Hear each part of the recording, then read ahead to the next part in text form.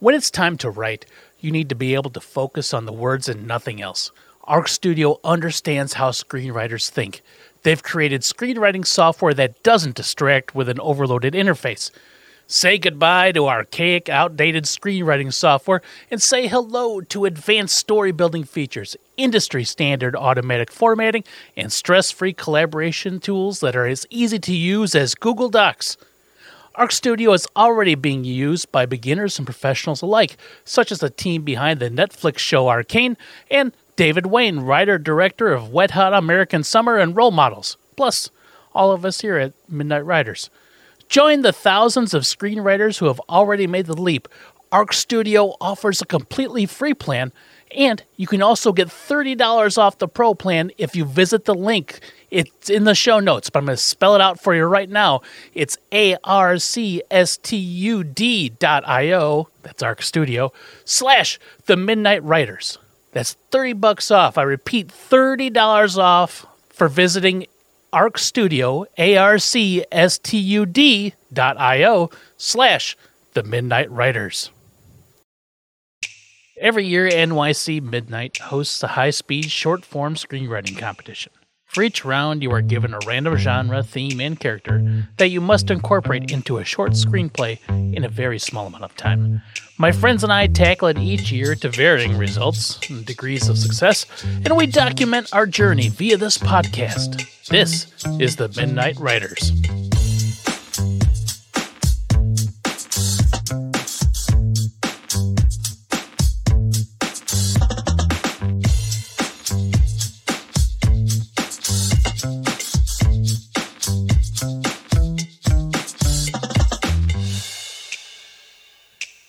Episode 5. Round 2. Fight!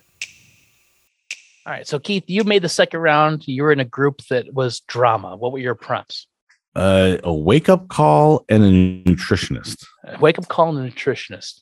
Yeah, so from round 1 to round 2, I went from a cosmetologist to a nutritionist. Yeah, very hyper-specific, pyramid scheme sort of lifestyles. Yeah. What were your first thoughts when you got those? I know drama wasn't your jam. You were just like, no. Oh. And it's really, the problem with me, like, I was not happy with this because of the fact that I think usually drama has a certain tone to it, and I don't think dramatic. I don't think that most of my my dialogue portion of writing stuff usually is not suited for like dramatic. I tend to think I get a little more sarcastic and comical at times. Maybe that's just my drama too. Yeah, but I lean into. I usually don't have a lot that's not where I'm trying to write some kind of like witty like little one-liner in some place.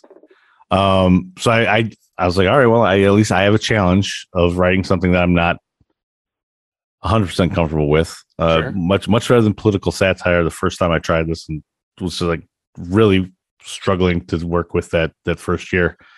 As much as I was worried, I found this to be a very casual writing experience for me. Well, that's good. I don't think I spent a lot of time actually typing stuff up. I thought a lot of it through in my head. So once I started putting things together, especially when the second chunk of it is very dialogue heavy. So I just really had to work out how I got to how I wanted my ending to set up, and make sure I had that, and was able just to fill in the rest with the basic thoughts that I had of basically it's a story about a guy who's questioning, he learns that the company that he works for is kind of shady, and he's supposed to be pitching a product, and decides that he gets a wake-up call and decides to kind of shaft the entire company over it because he's, it's the right thing to do. Yeah, I don't know if it's well, I guess it would be shafting the entire company, but it's more about personal salvation more than anything else, which is good, I think. Yeah, and so it came a lot easier to me to write it all. Now I'm not in love with the final product overall. I like it. I like everything that I've written so far. I'm not sure it's the strongest thing that I put together, But I also, as I mentioned the last time we were talking about feedback, like apparently I won my heat, and I think I was still just rolling on that through the entire weekend. I think of like just like it's more than I could have ever asked for on this. And so I was like, anything I do now, I've written another screenplay, and I've already gotten better than I thought I would have done, previously. I agree. Keith, I think every script you've written has been better than the previous. So take that for whatever you think it's worth. I feel that each one that you've written or each year has gotten better. And I don't know. And that's a good thing, right? Yeah, I'm supposed to improve each and every year, and you take the feedback, you take a little more experience, and work towards it. I mean, the previous year when I didn't make it past first round, like I really enjoyed the characters that I wrote for that one. The one that I did for the first round, I liked how I just went a little nutty with the story. And Phil and I, we were going back and forth a bit over the weekend since we're both in this, and we're like, all right, drama, wake up call, nutritionist. There's 25 people or whatever in our group. 10 of them are going to do a hotel with a wake up call. 10 of them are going to do a health scare where the nutritionist gives the person a wake up call. And then 5 are going to just be like just something completely out there. Random. Yeah. And I almost considered seeing if I could write like another quick 8 pages of something completely Jesus Christ, shut the fuck up. No, just like something completely bonkers to see where I could go with. He was flexing Saturday night, being like, hey, Phil, check out this thing I've known Keith for a long time. And I guarantee when he got that first place, he did I just made 3 shots in a row at pool strut around his house. He's just, that's right. He's doing like the Ric Flair, walking down the hall. Woo, nobody's around. I'm just going like, yeah. I was so happy for him because he had place. That. Keith, take the garbage out for the last time. Completely knocking him down. No, I just want my heat. You take the garbage out. Yeah, exactly. And that's why I was so happy for you, because I knew you were going to have that moment, Keith, and I could picture it in my head, and it made me smile. And I was so happy for you. But for you to say, I was thinking about just knock out another 8 pages, and that pisses me off. Because no, because I was like, I wouldn't be something that I didn't think I could actually get it done, but I was like, what's the craziest concept I could come up with here? And because I wasn't 100% sold on the strength of what I turned in, but I was like, what's the craziest thing that I could come up with? I sent you guys a short little trailer for the nutritionist. Oh yeah, the Liam Neeson thing. Yeah, and even Phil was like, he's like, there's no way you'd get more than 3 pages done. I'm like, I'm worried I get 5 at least. Yeah. And I was like, just the idea of what's the silliest concept that somebody could come up in this group that we have, because again, I think it's going to be pretty split between the health wake up call and a hotel wake up call. Yeah. But I think then it comes down to, and I hate to say this because we just talked about it last episode, how it's like, well, it's about the story. I think it comes down to the technical savvy of it all. Right. Like, I think that becomes, because like the first round is like separating the wheat from the chaff, and now it's like getting the actual like right grain. I would not have been able to put something technically together on that last day, but I was like, man, this is just, now I'm, because each of the rounds that we've done, like, and even in the first year, like I tried to find something that fit the parameters but wasn't right on wasn't like right on it. And this one, I was like, well, it's a wake up call, I guess. So, I have a literal wake up call and a figurative wake up call that are both there. You got 2 wake up calls. Yeah. So I was trying to make sure I wanted something that wasn't going to just be, I guess, direct. It wasn't going to just be, the direct path. But at the same time, I don't know. For some reason, the term drama, I really have trouble getting around the fact of like, again, it's a mental block. I know. I have the same thing. I mean, I pulled up. I was like, all right, top dramas of like the 2000s, and The Dark Knight comes up, and I'm like, okay, I guess I don't picture that as a drama, but I guess so. Yes. You know what's wild about like their genres that they choose? They choose drama as one, but like Keith and I, you and I, we both had suspense in the first round, and to me, suspense is dramatic. Yes. Suspense is more of a feeling than a genre, right? Like I get that. Like a thriller is suspense. A drama can be suspense. You did like a horror bend, so the horror is suspenseful, right? Now drama is just drama, and you could have done anything. You do like drama in space, or whatever. It can be anything. Yeah. Also, like when they like if you go to their genre descriptions, again, I think we might have touched the base on this in the first round. They're very like, this is some explanations. Oh, yeah. They're 20-year-old movies that they give examples of. Like, okay, could you guys maybe just give a list of like 20 and not like, because they even give you a list of like, I think a couple books that fall under each one too. Yeah. And I'm like, well, this isn't a book writing contest. This is yep. What movies are you guys looking at or thinking? And especially because then if I look it up and I see a bunch of movies and I'm questioning whether I wouldn't have categorized them as drama or something like that. In my mind. But yeah, I think Phil, you say it, but it's a bit of a mental block. You have to get around, especially if like, most of my, especially dialogue, half of my stuff, I try to tend to be a little more jokey with. And I'm like, well, drama's supposed to be a little bit more serious. Yeah. Well, what's funny, like for my first round, and I had that same thing, not with genre, but with that proxy marriage. And I hate bringing up proxy marriage because it's like, I'm not complaining about it, but it's like it just sticks in your brain and you're like, how am I going to do anything with this? And then it becomes all you can think about, and then you're focusing on the wrong things, right? Like I was focusing on proxy marriage, and you're probably stuck focusing on like, well, this isn't dramatic enough, right? Like, so I was like, that. Wake up call, nutritionist, cool, got it, no problem. Man, this doesn't seem like they're being very a drama, right? Like, not dramas don't have to be stone faced for 90 minutes, right? Like there's moments of levity, so.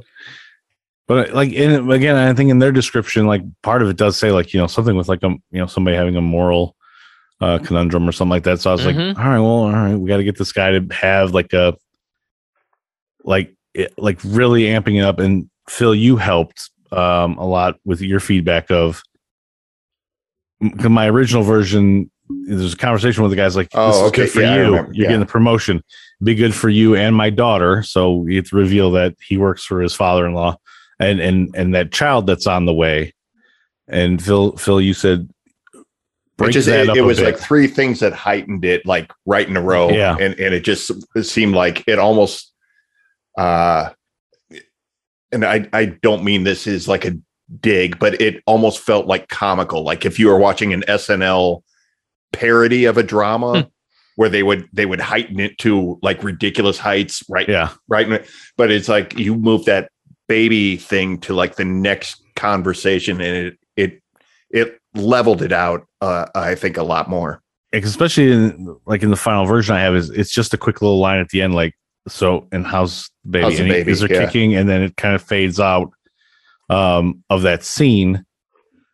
And, and you also run, and you get and I'm hoping it comes across well that like you get the whole vibe of like his wife, she's, listen to my dad. He runs the company, she's kind of pitching the same thing. This is great for us. Dad's put you in this position. It's great. And he really has to come to terms with like, what he's going to do is not going to just mess up like issues for the company. I mean, it could really ruin his entire marriage and everything else. There's like real stakes in it. Yeah. Yeah. And, and I was worried that, I have a thing, he gets out of bed and then everything comes crashing down right where he's laying. I was like, man, is that going to seem a little silly? Like, is that going to seem a little, comical that, he's, almost died, but he got out of bed just in time from this other wake up call. I was a little worried about that, but at the same time, it's like, it really kind of pays off to where I want him to be at the end. I think it played. Yeah. No, I really liked your script, Keith. I think you did a fine job with it. I think you hit the dramatic tone for sure, and I think you hit all the prompts with laser precision. I think on that, like, there's no doubt about those things. Yeah, and as we've discussed before about some of like how nitpicky do they get over stuff? Like, in round one, I had a cosmetic salesperson, not a cosmetologist. Okay, well, they don't know that. And in this one, it's a marketing guy for a nutrition company. He's not the actual nutritionist himself, but I feel like that's nicely umbrellaed into their descriptions of what they're looking for. Like that, it doesn't have to be. And they have no idea. The people judging don't know what your first round was. So you could have technically made another, door-to-door salesman and been fine. I did think about it. Yeah. This is the sequel. No, I think you did fine, Keith. I think you did a nice job. And the fact that I'm amazed at both of you actually that are able to just cranked out those 8 pages. Jesus Christ. I guess this is my segue into me. So I got fantasy, which is not fantasy. By the way, Derek, before you've known me for a very long time. Mm-hmm. We do podcasts together. Me cranking out a bunch of dialogue in a very quick amount of time should seem. I mean, I'm very wordy. I talk a ton all the time to people. I get all those things, and I mean, it still doesn't make it any less impressive. I like writing, but I hate it at the same time. It's so time consuming and difficult for me. And I have all the ideas. It's just hard for me to get on paper the way I want it to. Mm-hmm. So I didn't have fantasy. I had fantasy last year. And this year I had fairy tale, which is fantasy adjacent in many ways. Hyperactive and caveman. My first challenge was trying to figure out what the hell fairy tale meant. Like, to me, it's like, yeah, everybody, when you say fairy tale, oh yeah, I think of fairy tales. There's Cinderella, Snow White, those things. Like, you think of those things, but like, what are those? What is a fairy tale, right? And then I pulled up like a list of the best fairy tale movies, and like, what's on there? Cinderella, Snow White, Tangled. Like, this person made a list. Number 2 was Black Swan. And I'm like, okay. I'm like, oh, that's a fairy tale movie? I'm like, well, I need to go rewatch. And I don't remember. Yeah, I had a real hard time. My first 24 hours were wrapping. Boy, and that's the thing about these contests. Like, the last one, I had 8 days. So I spent 3 wrapping my brain around, like what it is to be a suspense movie. Right? Like I had a real hard time with it. And then this one, I was like, well, it's a fairy tale. I spent 24 hours trying to wrap my brain around fairy tale. And then I found this website that had all these things. And I was like, oh. And I typed up and I printed out a paper. I was like, okay, this is what I need to follow. Ordinary into extraordinary. Fairy tales are always about like a normal person going into a fantastic situation. Evoking wonder. Retellable. This is the one that got me, because like fairy tales, they all have elements that are retold over hundreds and hundreds of years, and they get rehashed in like Alice in Wonderland. The idea of following something down a hole like exists in all sorts of stories. And I was like, well, there you go. I can like lean on giants, and there's rules to your world, and then like having meaning. And it's like, okay, so what is this? So I feel good about what I wrote, but I'm going to tell you what, it undulates between like, I'm really proud of it to, I don't think I did it right. Like, I'm not even kidding. And I had this story and I had written this out. So the notes that I got from last year for fantasy, because I was like, well, I'm going to make a fantasy story. I'm going to make it something my kid can read. I'm gonna make it about a kid, going to school. And the notes I got were like, boy, you should have, all the stuff you did in the first 3 pages, if you could have cut that down to either none or like half a page and really started the action after there so we could see more with these other characters. And it made me realize, it's like, yeah, all right. So I only got 8 pages. I got to really cut to the quick on everything, like just be real on point. And I had 5-ish pages written. And for you guys are both familiar with my story. And at the end of the 5th page, they were leaving Marm, the giant grizzly bear's den. And that was at the end of the 5th page. I was like, oh, man, I only got 3 pages left, and I have all this other stuff I want to do. And so I just started chopping. I was like, so I had this story about this kid Daniel, and his parents were divorced, and that's where he had a lot of anger issues from that. And he was also into the skateboarding and extreme sports. I was trying to really break down this character, trying to explain why he'd be able to be launched off the back of a running bear with balance. I was trying to think of all these things that would pay off in the end, but ultimately just spent so much time up top. And I was able to cut down so much. Like that first draft I sent you guys that was still missing like a page in there was after I cut out about 4 pages. and cut down. Then Keith, you were like, oh, if you need to cut these descriptions down, I'm like, Jesus Christ, dude, you don't even know what my draft was before this. Yeah. I'm getting there. I know I need to cut these down. And I ended up turning what was probably 2 pages into 1. I got everything down from I got rid of all the other subcontext of divorced and maybe he doesn't get along with his mom to, he's just a good kid, but he followed a hyperactive hummingbird right down a rabbit hole, down to 1 page. And I was like, oh, I think I'm doing okay here now. and then I got all the way to the motivation. Like he doesn't have any, there's no conversations. There's nothing. It's a lot of action, things happening, people reacting to action. And hopefully this is the part that I'm worried with. And I don't know if I was able to get the thoughts across just via action. I hope I did, but we'll see. I'm knocking on wood. I'm feeling confident now that I just said it out loud, but I'll be unconfident again in about 45 minutes. I think it came across really well. It maybe just didn't come across as big as you had wanted it to because you had to cut everything down so much. Mm-hmm. And I mean, again, from your lens of like, man, cut. Phil and I don't get to see how much you cut out of it. Yeah.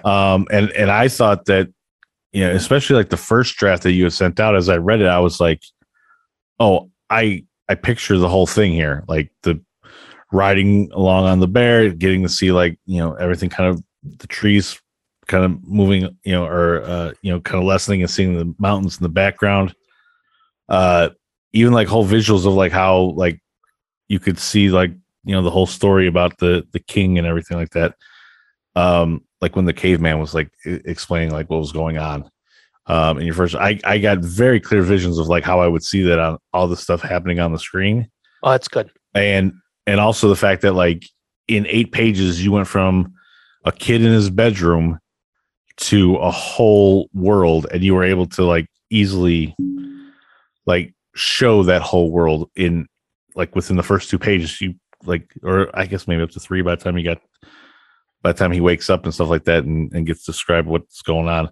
Like you get the very quick sense of like where they're at, like this whole like new world that's there and stuff like that.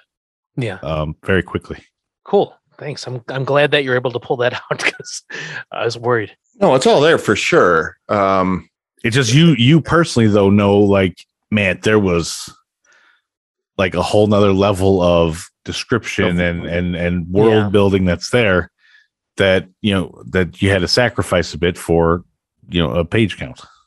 Yeah, and that's a little bit of my concern is that I adhered too much to not necessarily formula, but the whole story circle concept within 8 pages that and maybe it was too literal, and I'm worried about that too. That now I'm back to doubting myself. So, Derek, you're good enough. You're smart enough. yeah, God damn it, people love you. yeah. That's it. It's gonna be a rough 2 months. I need to forget it. That's why I'm glad we're recording this now, so I can forget about it in a week or two, and then yeah. Also, I mean, when you're like, you're impressed at like, how quick, like, either Phil or I wrote stuff. I mean, Phil's is mostly in the lobby, and I guess in the room going back and forth. Mine really only takes place in like, from a lobby to a room to another. Like, there's not a whole lot of world building that has to go in. Like, I don't have to come up with the hotel is set, with majestic mountains and all these, like, again, like you walk into a lobby, like Phil, you were saying earlier, like you cut out stuff that you didn't have to explain. Are you saying last episode, where you didn't have to explain, oh, there's bell carts and there's all these other things, because people know what a lobby is. Everybody knows what a lobby is. Like, yeah. It's very easy to go through and write something if it's something very straightforward of, here's a hotel lobby. And you're like, I have a giant tree filled with books and a talking bear and a bunch of other stuff going on. So, I mean, but then, Keith, to your point, even though those things are there, was it necessary? Did I make my path that much harder by trying to do specific things? Because in my mind, I wanted to follow this particular path, and please don't diminish your work. I'm just more marveled at the fact you guys can crank. I cannot sit down and just start cranking out stuff, no matter the genre or the location or anything like that. I just can't. My brain won't allow it. So the fact that you guys can, I'm very envious of that. Well, I want to justify why I was able to do that, because I can't always just sit down and hammer out pages at the same time. I was like Keith, and then I didn't know where to, drama was a big block for me as well. And you're in the same heat as Keith, too. We're in the same group. Nutritionist and wake up call. Call, drama. And immediately when I heard drama, I'm picturing like Revolutionary Road and these very serious, like, I'm like, a nutritionist drama. Like, what does that even look, like, I wish you cared as much about your children as you did good like this marriage that's, they're not my children, I know about your affair. There's these weird, like heightened stakes. And so it, like, that was my initial, like, first 10 minutes of like, what the hell do I do with this, and then remember last year when we went on the forums in round 1 and we found all those people who were like, I don't like my prompts, I'm not doing it. Yes. Yeah. Like, I legitimately just thought, I'm just not going to do it. I made it to round 2 and that's good enough. I made it here. And then I'm not, but then I was just like, I can do dialogue. So what's a wake up call look like? You're like, Derek and Keith are going to expect me to come on and talk about something. I can't just, I can just pretend I submitted something. You could 100% say that. Yeah, they didn't like it. I don't know. But, so I just started writing the dialogue of a wake up call.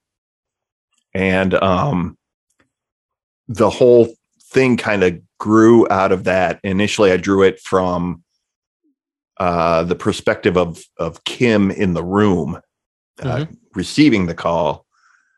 And I wrote 5 pages in the next hour. It just kind of, the more I wrote, the more kind of, I can, typically I write dialogue, not necessarily good dialogue or character specific dialogue, but I can sit down and just start writing random dialogue out and just seeing what forms out of that.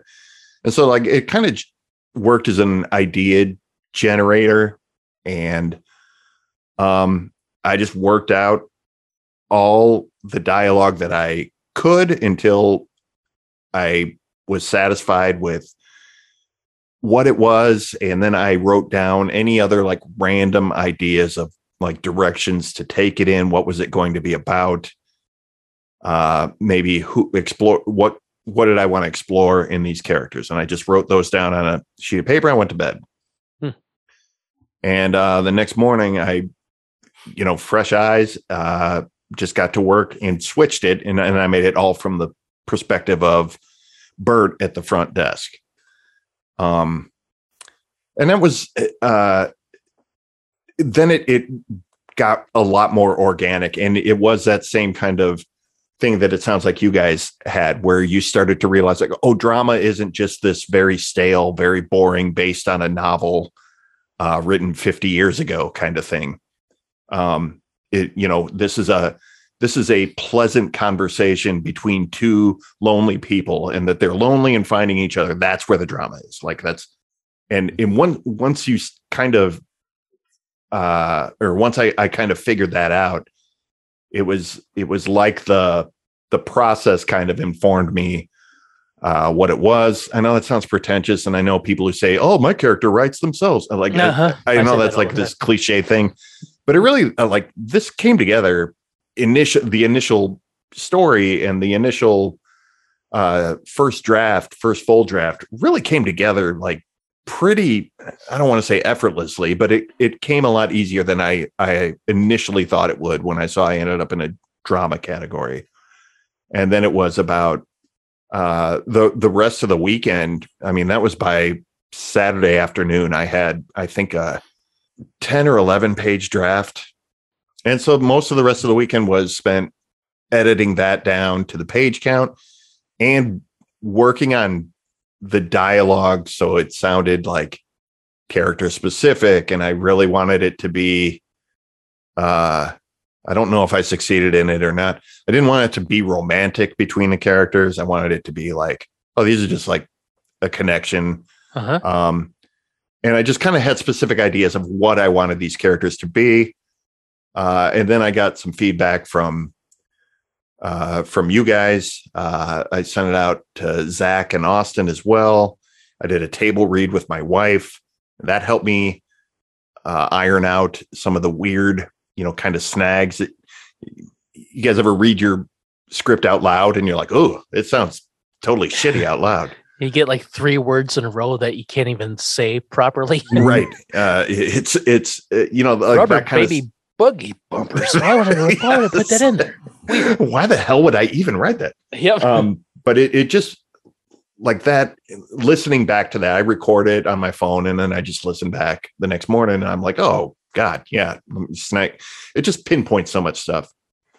But that was it. It was a lot of breaking down what I initially wrote and kind of refining it, which is, maybe not as fun, but it's, I think, where I kind of became more satisfied with, like, I'm kind of where Keith is at with mine, where it's like, this maybe isn't my favorite thing that I've ever written. I like the big idea that I hit on. I like the dialogue that I wrote. And I even, because Derek, you said, break up the dialogue a little bit. And what I initially started doing was starting to put like shots in there, like shot description. And then I'm just sort of like, no, that's it. Because what I wanted to, I started to think like, this would be a really cool short film to make where you never really see either of them. You could see like Bert, like maybe out of focus, or you see his name tag, or, but it's just like shots of the lobby, shots of the food, shots of the vacuum clean, and I'm just like, that could be actually kind of cool. And so I started to kind of plot that out, and I'm like, oh no, that's too much. That's a shooting script, and that's totally different. By the way, I like that idea of like, maybe at most you see Bert's chin. Yeah. And that's about, that's, and like, so like, he's out of focus in the distance, or a silhouette, or the back of his head, or something. Yeah. Or when he goes and like, so you can see his like head kind of like look down to look, check his name tag, but you still don't ever see who Bert actually looks like. And so like that I really like that idea of that being how it's shot. And it's like, I didn't have character descriptions in there. I didn't want them to be a certain age. I didn't want them to be, I didn't want race. I didn't want anything to play into it where any of that would matter. I just wanted this to be like anonymous people on the phone. And so I thought that would be a cool way to play it.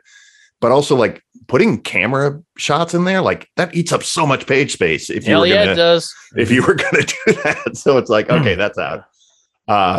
But breaking up with like little actions that I could do, that did help out a lot. And at the end of the day, I don't want to downplay it too much because I do like the ideas of what I did. And I think it could make a cool short film, but it maybe just because it took me a few minutes to get over that mental block of like, a drama, like it kind of put a little bit of an anchor on it. And I don't know if I did.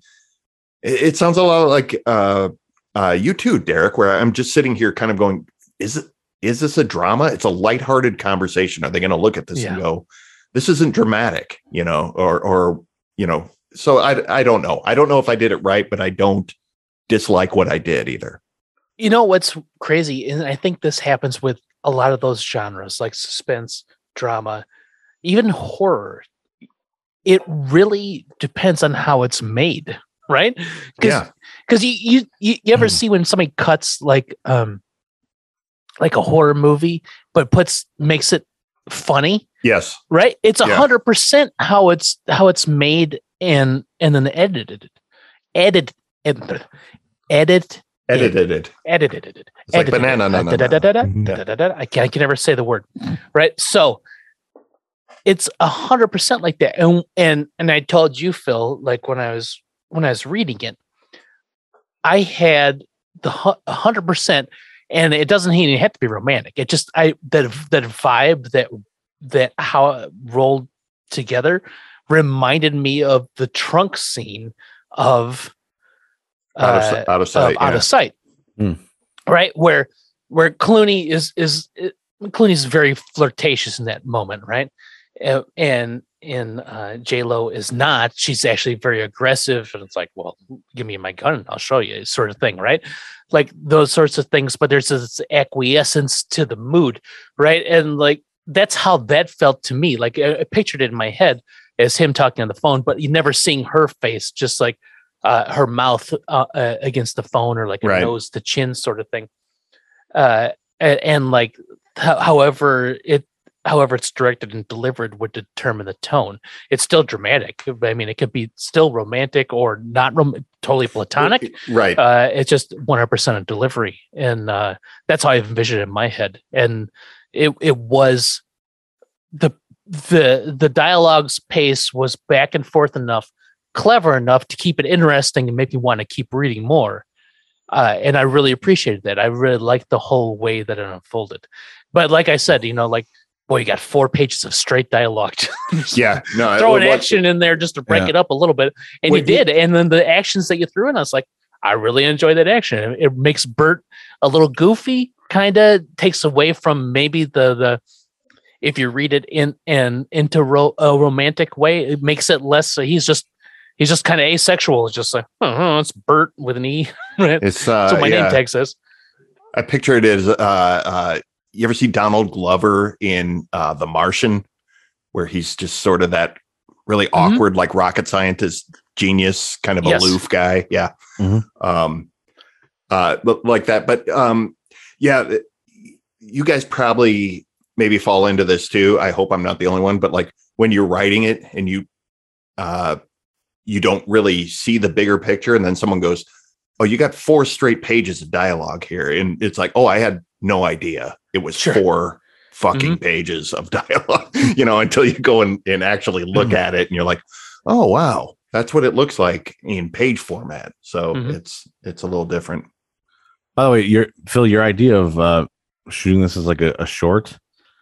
Yeah. I like the idea of like, seeing Bert, you see a certain thing, or like maybe occasionally he's typing at the keyboard, like, checking somebody in or doing something along those lines while he's on the phone. And then every time she's talking is when you're seeing like other like weird angles of the hotel and getting him kind of, out of focus, or like you're seeing people eating at the buffet and so and then you're back to Bert doing something like it's more because you never I took it as you never see her at all during the entire right thing. Is not like a back and forth of cut back to her room, cut back to this room type deal. So if you ever do get around to doing that, that seems like a really cool concept. You'll get a producer credit for that, Keith. Oh, thank you. Yeah, I'll give you $50 to make it so that gets me an EP credit.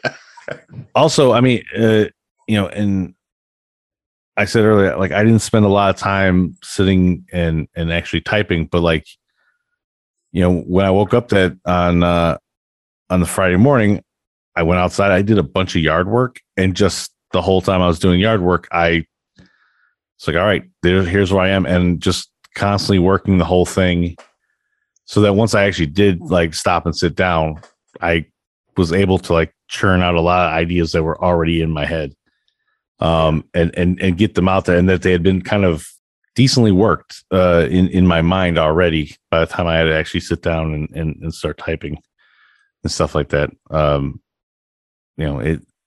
That's so helpful to just do something else. Yeah, I mean, I was like, it's a nice day. I have things I actually have to get done. I could just sit in front of the computer all day and type, but let me try and do two things here, and just mow lawn and picking weeds and just knocking the ideas around in my head until I hammered out and got myself to the part of here's where I want to start, here's where I want to end. But like then once I started typing, I was like, all right, let's fix up like how do we make the ending look right? And all the other ways to kind of connect everything together. How many times am I going to mention that there's faulty pipes? Right. Are people going to be like, oh, we got it. Jesus, something's going to happen with the pipes at some point in time. And check off bad pipes. Yeah. And not having it be, too much or too big of a, like don't reference it like every other line or something like that. If it wasn't for these pipes, I'd be getting to sleep. Well, get to a different room. I can't. Yeah. So I'm stuck with these pipes, these rotten pipes. Well, that's it. I was like falling pipes. I was also like, oh, I really need to mention that, like, hey, we don't have any other rooms here. So I want to. And so Keith, what's really funny about your pipe thing is we went down to visit my in-laws. I don't know, like over this spring, maybe it was closer. Maybe it was before the new year. I can't remember. It was a while ago, but we always stayed at a hotel because it's just easier. And the closest town is like 30 minutes from their house, but it's also a college town. And we didn't realize it was the college homecoming that weekend. Mm-hmm. So we only could get one room, and we walk in and my daughter's like, oh yeah, did you see the bathroom? The paint's coming off. I'm like, well, that doesn't make any sense. We just figured she was, crazy, cuckoo. And then my other daughter, the younger one's like, I saw the ceiling was falling down. I was like, wait, I go in there and they clearly had like a leak in the pipes. The ceiling was falling down into the bathtub. I was like, Jesus Christ. So we had to go, they had one more room, and the room was not being rented out because the air conditioning didn't work. And it was very warm, but it was better than having the ceiling collapse on us, which I assumed would have happened. So I actually had an emotional connection with your story, Keith. Oh, look at that. I didn't make you cry, but Oh, well, you did. I just didn't tell you until now. Yeah. So I don't know if you guys remember, I originally told you guys I was like going to do a Arctic fox and underground and like a polar bear. Like I had all these. I was really interested to see that story, actually. Yeah, me too. But I couldn't figure out how it was going to work in 8 pages, so I decided to do something even harder and make it work in 8 pages. But that first day, I actually had the day off of work because I originally took it off because of preschool graduations and all this kind of stuff. But COVID laid waste to those plans. So I had the day off of work entirely. And I ended up like outlining my beats. And I took a screenshot of my outline, and I ended up writing a whole story out in prose form, kind of broken up into chunks. I went say it was ready to publish or anything, but it was, like, here's this and like 2 paragraphs, and here's this and another 2 paragraphs. And that was the basis of my story. And that's how I ended up working on that. Like Phil used, like, I sat down and cranked out 5 pages of dialogue. I just sat there and wrote the story from beginning to end, and then figured out how to make a script out of it. That was my approach this time. Well, it worked. Yeah, we'll see. I don't feel good about it anymore. Derek, you had such a big story in 8 pages, and you had mentioned at one point that you could have kept it going easily. Oh, sure. Do you have plans to expand this? Yes. Like in the future, like turn it into a full feature length? In full disclosure, like some of the ideas came from other things that I had thought about for the previous 2 years. Sure. I don't want to make it sound like I was cheating. Like, I had a script laying around, a story laying around. I just made it up. But there are ideas in there, and the thing that I really wanted to touch on with this story was the coping with sadness and anger, and sadness and frustration, and not letting make you angry, and it was ruining you from anger. Right. That was my whole, what I wanted to do. And he was going to be, because from experience, a teenager with divorced parents, and just that whole hormonal, roller coaster of life. And I really wanted that to be that. And I could have, if I would have wrote the story I wanted to fit in the script form the way I felt like it could have been for this competition, it would have been close to 20 pages, I think. And that's why I had to, like, when I was 5 deep, and I'm like, boy, I'm not even out of the first act yet, and I only got 3 more to go. I need to do that. And one of the things I remember from last year was the feedback was like, oh, this is great. I can see how this could be a bigger story. And then the what it needs work on, the guy, I don't want to say guy, the judge said literally, now in terms of this competition, like it was like, yes, we understand a big story when we see one, but there is a competition with parameters that you need to follow. Here's how you could have done it better for the competition. And that's where I started paring things down. And then I cut 3 pages down to 1, 5 pages down to 2, and going from there. So I kind of played game with the story, and I hope that the story doesn't suffer for it. And I feel like it might, but we'll see. I hope it is helpful to you. But I also just want to reiterate that I think you nailed it in the 8 pages. But at the same time, I would love to see an expanded version of this where you can put in all of the ideas that you wanted to plug in and just didn't have room for. Yeah. Because I just think there's such a huge story and such great potential for a big almost, I don't want to say epic fantasy, because that just feels different, but like just a real, like, kind of modern day fantasy story, I think that could be fully realized. I appreciate that. And that's kind of how I felt when I was done. I was like, boy, this could be something cool and bigger. While we were sitting here, I was scrolling throughout because I was trying to see what the other groups were, because you have fairy tale and then there is also fantasy that's there, and those two seem to like really seems redundant.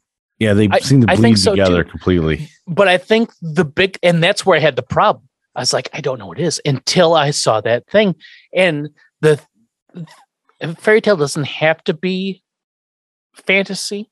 I think one of the biggest things about fairy tales is normal person put in an extraordinary world that solves the problem, right?